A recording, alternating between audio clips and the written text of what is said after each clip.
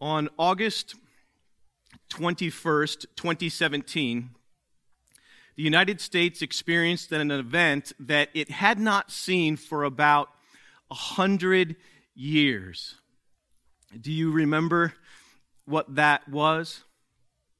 On that date, about 2.5 years ago, a total solar eclipse was visible. It was visible within a slim viewing band that spanned the entire length of our country. It was especially unique for us in Maryville because Maryville fell within that slim little band, that narrow path where we could actually see the total solar eclipse. Now, what was interesting to me about this event was the cultural impact it had at the time. People traveled from far and wide to witness it. Local hotels were sold out. Parties were scheduled. Wedding proposals were even made during the eclipse. The solar eclipse dominated the news cycle, and pretty much everyone out in public was talking about it. It seemed like a really big deal at the time.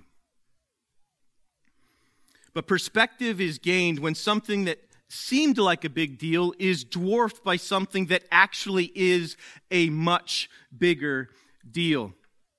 There is a reason that COVID-19 is the news right now. It's important. I don't remember anything in my lifetime that has impacted the world like the coronavirus has, down to the very details of the way that we live our everyday lives. We should take it seriously. COVID-19, coronavirus can be lethal, and it's affecting many lives in a significant way throughout the globe. But perspective for me came this week as I soaked in biblical truth as I prepared for this morning. Plagues, global pandemics, and other tragedies have wreaked their fair share of havoc throughout history. But though their effects have been severe, their effects are also ultimately temporary. Perspective came for me this week as I thought about the reality that there is a far greater, far more universal pandemic that has infected every single person who has ever lived. Namely, the global pandemic of original sin. The symptoms of this virus are brutal. Transmission is guaranteed. And its effect on the way that we live in the world can scarcely be measured. It has a 100% fatality rate. Worse yet, if you are not treated for this disease, not even death provides an escape from it. In fact, the symptoms only intensify after you succumb to death. The destructive nature of this disease actually continues forever, without relief, without mercy, and without end. But praise God. Praise God, the great physician. Praise Him because He sent a cure. He sent a remedy for the disease of sin to the whole human race, namely His one and only Son, our beloved Lord Jesus Christ, whose blood is able to heal even the sickest among us. Indeed, whose Spirit is actually able to resurrect us from the dead. In today's passage, we are reminded that the greatest problem we face is not what comes at us from the outside that might infect us. Rather, we are reminded that what is happening on the inside infects every area of our lives and affects everything and everyone we care about. But the glorious good news that we see in the book of Ephesians and in our verses in particular is that the cure for our disease doesn't just make us well. He literally transforms our entire life from the inside out. Our passage is Ephesians 4, verses 17 through 19. Now, really, those are just the opening verses to this section, which goes from verse 17 of chapter 4 of Ephesians down to verse 24. So, brothers and sisters, hear the word of Almighty God. Now, this I say and testify in the Lord, that you must no longer walk as the Gentiles do, in the futility of their minds. They are darkened in their understanding, alienated from the life of God because of the ignorance that is in them, due to their hardness of heart. They have become callous and have given themselves up to sensuality, greedy to practice every kind of impurity. But that is not the way you learned Christ. Assuming that you have heard about him and were taught in him as the truth is in Jesus, to put off your old self, which belongs to your former manner of life and is corrupt through deceitful desires, and to be renewed in the spirit of your minds, and to put on the new self, created after the likeness of God in true righteousness and holiness. And so, Father, I ask that right now you would help us to think about the things that are happening in our world with a right and sensitive and compassionate and confident perspective. Help us not to minimize the reality of the seriousness of what is happening. But I also pray that through our time together now, sitting under the authority of your word, you would increase our confidence to see this disease in its proper perspective. So lead us by your Spirit, I pray. In the blessed name of Jesus, amen. So most fundamentally, our verses, that is verses 17 through 19, are simply an exhortation to turn away from sin. Children, if you're joining us through the live stream, just look at your Bibles at verse 17 here. You can see this just as easily as I can. It says, "Now this I say and testify in the Lord, that you must no longer walk as the Gentiles do in the futility of their minds." So Paul is warning us not to continue in our life of sin, but to turn away from it. Now, verses 18 and 19 describe how the Gentiles walked, which is really just another way of saying how they lived. What we note from these verses is that the problem is not an outside problem, but it's an inside one. Notice that the minds of the Gentiles and their hearts were ultimately the problem. Paul uses phrases like futile thinking and darkened understanding, describes the heart as hardened and callous. This inside problem leads to increasingly bad behavior, which is exhibited on the outside as people become desensitized to sin and give themselves over to sensuality, even becoming greedy to practice every kind of impurity. But Paul is, of course, not just picking on the Gentiles. He says, you must no longer walk as the Gentiles do. In other words, we were all in the same boat apart from Christ. So in context, our verses are a call to turn from our old life of sin before we met Christ and toward a new life, the life of God found in Christ. So let's summarize our focus for this morning like this.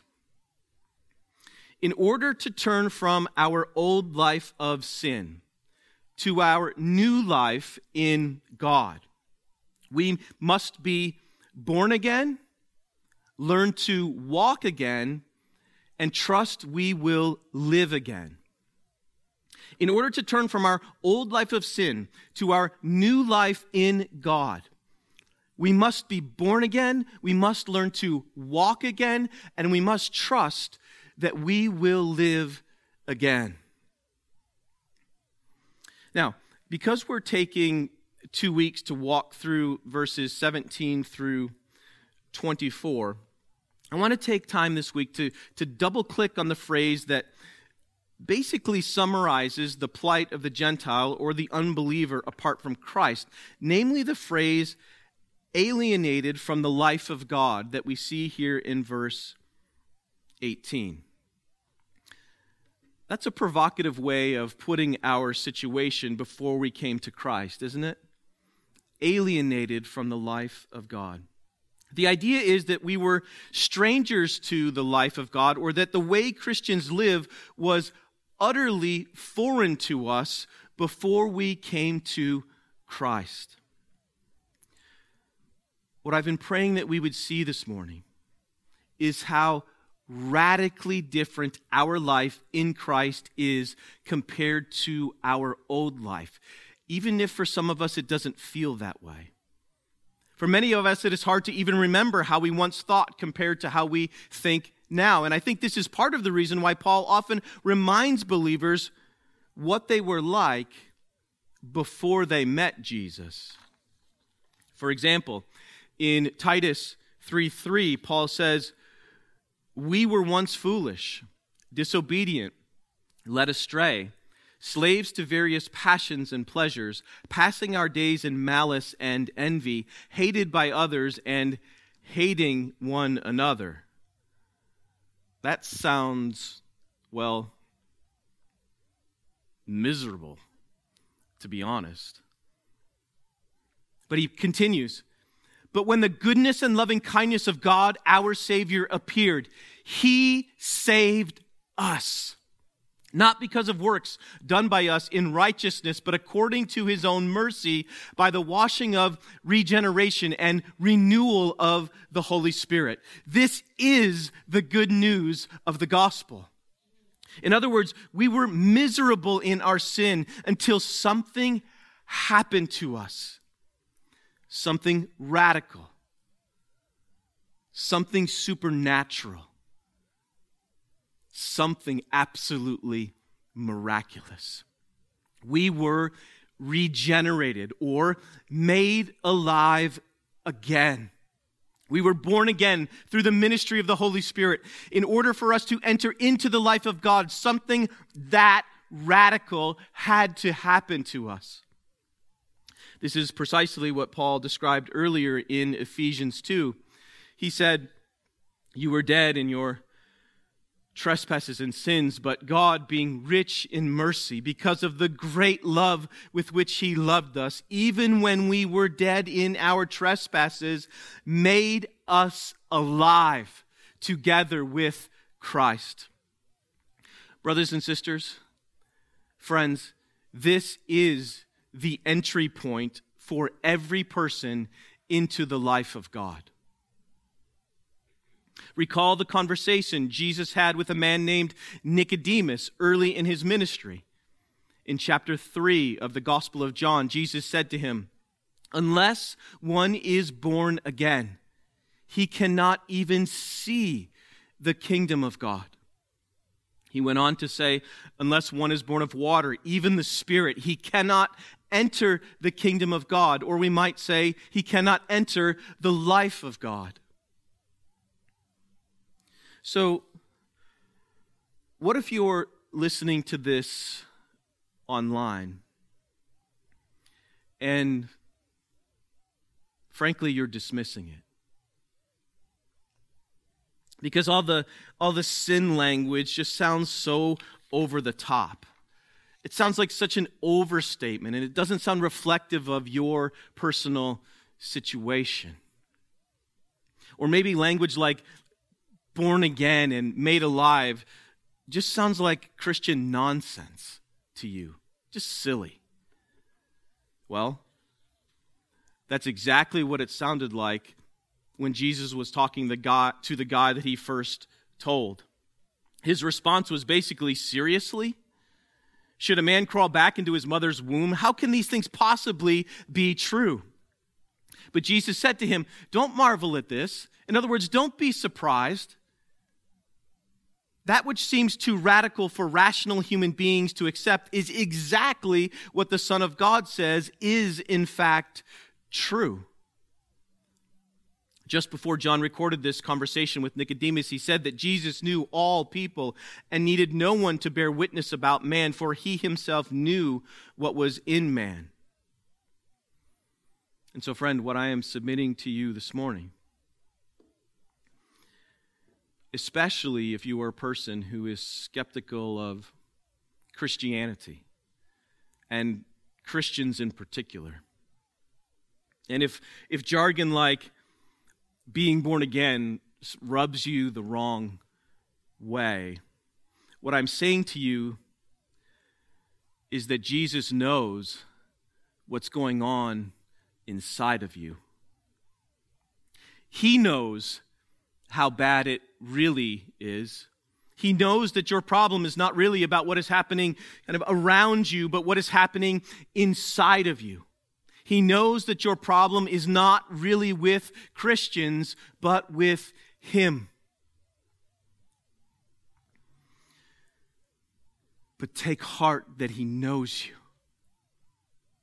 Take heart that the Son of God knows you personally. He understands your heart better than you do. And He loves you. He loved all of us enough to tell us the truth about what is really wrong with us and what can change us. God did not send His Son into the world to condemn the world, but in order that the world might be saved through Him. So if you can hear my voice, if God is actively working in your heart, then come to Jesus even now. Admit to Jesus that He does know your heart better than you do. Ask God to forgive your sin. Put your faith in Jesus. Ask Him to change you. Enter into the life of God at this very moment. If today you hear His voice, harden not your hearts, for today is the day of salvation. This is the entry point for every person into the kingdom of God, and it can be yours today. So, this morning we're essentially looking at three aspects of the life of God that we are called to in Christ. A life from which we were alienated before we met Christ. The first aspect that we've been talking about is that in order to turn from our old life toward our new life in God, our hearts must be radically changed. In other words, we must be born again. Now, second, in order to turn from our old life of sin toward our new life in God, we must learn to walk again.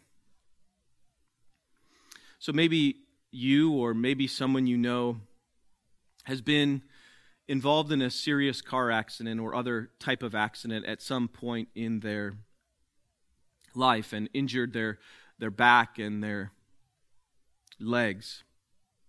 You know that the first part of the recovery process comes from the radical surgery that needs to take place to reorder everything rightly again on the inside. But as soon as it's safe, the next often grueling aspect to full healing is the slow, plodding process of learning to walk again. Maybe you've seen inspiring videos of people going through this arduous process. It's a lot of hard work to learn to walk again.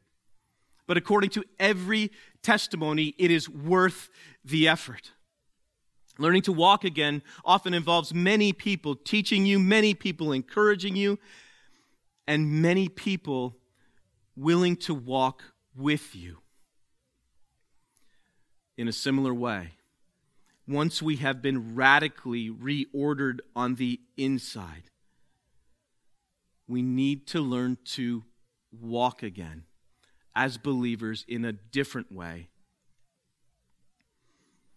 Truthfully, we need all the help we can get, even if that help has to, at least temporarily, come through live streaming or through Zoom as you seek to gather together in growth group throughout the week. And I strongly encourage you to stay connected in that way. Now, in our section, in our passage, Paul is continuing the theme he really began in chapter 4 and verse 1. Here he essentially says, basically in light of everything that I've been telling you through the whole first half of my letter, in light of this, therefore, I urge you to walk in a manner worthy of the calling to which you have been called. And this theme of learning to walk again, but in a different way, dominates the rest of chapter 4 and continues well into chapter 5. In 5:2, we need to learn to walk in love. In 5:8, we need to learn to walk as children of light. And in 5:16, we need to learn to walk wisely because the days are evil. Now, next week we'll get fully into the put off and put on dynamic, but this week, in the big picture, I simply want us to see how crucial it is that the life of God includes a radical shift away from the way we once walked or lived toward a new life, a new way of walking, a new way of living. Now, back in Ephesians 2, where Paul introduced this theme, he said we were dead in the trespasses and sins in which we once walked, following the course of this world, following the prince of the power of the air, the spirit now at work in the sons of disobedience. So do you see the imagery here? We were walking in our former life, and we were oblivious. It was a course that many people had walked before us. You might think of hiking on a trail. It's always easier to follow the well-worn path. But whether we were aware of it or not, before our hearts were made alive, we were also being led down this path. The problem is that if we had continued to follow this well-worn path, we would have ended up like the rather unfortunate herd of pigs who were nearby when Jesus cast out legion from the man in the land of the Gadarenes. And we eventually would have walked, or even run, straight off a cliff to our eternal death. How is this disaster avoided? Answer: by learning to follow a different path, illumined by the Word of God, a path that leads not to death, but to eternal life. O Lord, your word is a lamp to my feet and a light unto my path. As Job said, when this lamp shone upon my head, by his light I walked through darkness.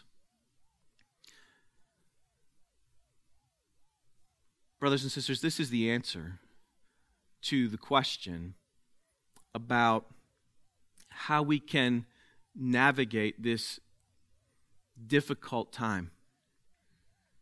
For many of us, it is a darkened time.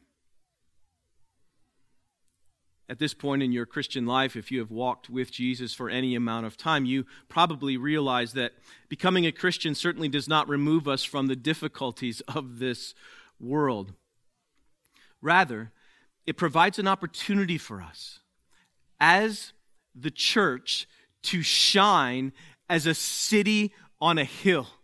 So during this time, let our trust in God and our sacrificial love serve as lights to the world as we point others to the one who himself declared, "I am the light of the world."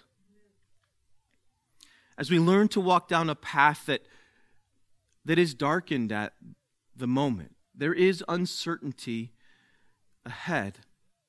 We need to learn to ignore or even to flee from the prince of the power of the air and all of his distractors. They are constantly beckoning us to take a detour off the well-lit path, much like Christian in Pilgrim's Progress. Satan's plan is to create suspicion, and his call to us is to begin to doubt God's goodness in times of trial. His call is toward fear. His call is to self-preservation. No one else is going to take care of you. You'd better do it. Certainly not God. His call is toward isolation, stirred up by fear. And we want to be wise, but we ought not to be isolated. So stay connected to the best of your ability. Satan's call is to waste the opportunity that this unique time affords to reassess our priorities. Satan's call is to put a basket over the light of God's glorious word. Satan's call is to mute the power of God's sovereign promises that we and all the world need desperately at a time like this. But by God's grace, through the power of the Spirit, in the name of Jesus, we can say no. We can say no to doubt, and no to distraction, and no to sin. By God's grace, we can turn away from this dead-end detour and stay on the well-lit path. By God's grace, through the power of the Spirit, we can continue to walk in the reality that often through uncertainty and trial, our Lord teaches us to rely not on ourselves, but on Him. That is God who raises the dead. In order to do this, we need to learn to follow a different leader, namely the Holy Spirit. This really is the overarching argument Paul is making in Galatians 5.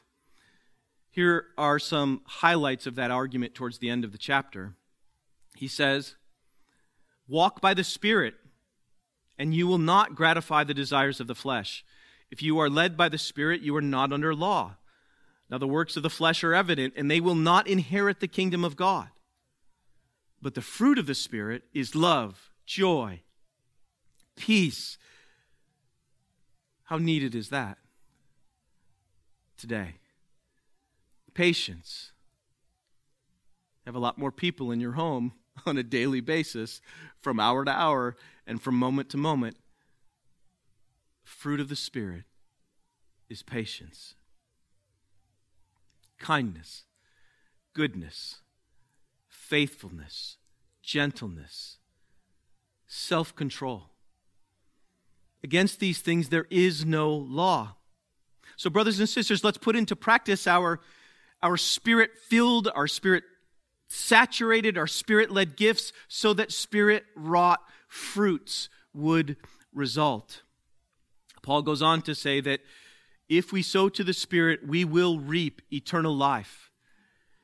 Which brings us to our final aspect of the life of God, drawn from Ephesians.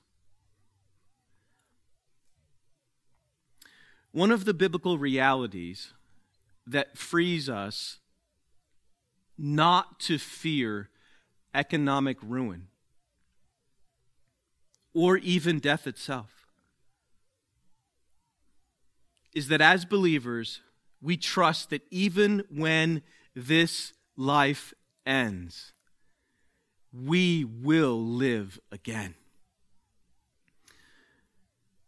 This reality has been guaranteed for believers because of the life, death, and resurrection of Christ.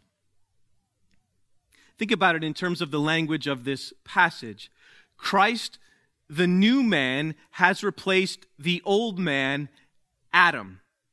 When we put off the sin we inherited from Adam, and when we, by faith, put on the righteousness we have inherited from our new representative head, Christ, we have entered the new life of God. The miracle of our new life, the life of God to which we have been called, is that this life with God has begun now. And it is a life that will never end. Paul said at the end of Romans 8 that neither death nor life, nor angels, nor rulers, nor anything else in all creation, which includes coronavirus, will be able to separate us from the love of God in Christ Jesus our Lord. The kingdom of God, the eternal life of God, was inaugurated by Jesus in his coming to earth, and it will culminate under the new heaven on the new earth, which we will celebrate forever in his presence. On that day, there will be no more fear, no more sorrow, no more tears, no more worry, no more disease, and no more sin. A day is coming when every tear will be wiped away. A day is coming when joy will be the new normal.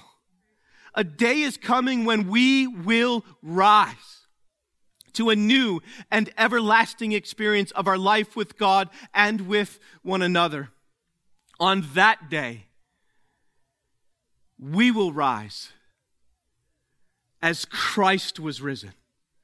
On that day, we will rise to declare his rule and reign. On that day, no curse will be able to assault God's throne. On that day, we will stand to testify. On that day, we will rise to glorify his name forever. Martin Luther once said he had only 2 days on his calendar: today and that day. Until that day, let us trust in the promises of the Father to sustain us. Let us trust in the sufficiency of the blood of the Son to wash away our sin. And let us trust in the Holy Spirit who has sealed us for that day. So let us trust God to the glory of the Father and to the glory of the Son and to the glory of the Holy Spirit. Amen, amen, and amen. Would you pray with me?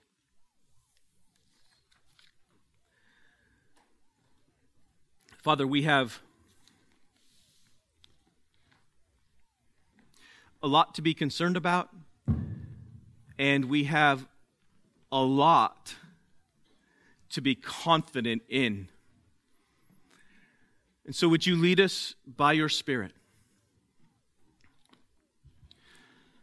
Father, would you lead us by your Spirit, especially at a time like this? May the church's peace and may the church's joy, despite our circumstances, shine as lights to the world, as a city on a hill. Father, until that day, the day that we rise because Christ has risen, I pray that you would strengthen us and help us to love one another well in your name. So be glorified in our homes today, be glorified among our people today, and be glorified in our worship now. We pray in the blessed name of Jesus. Amen.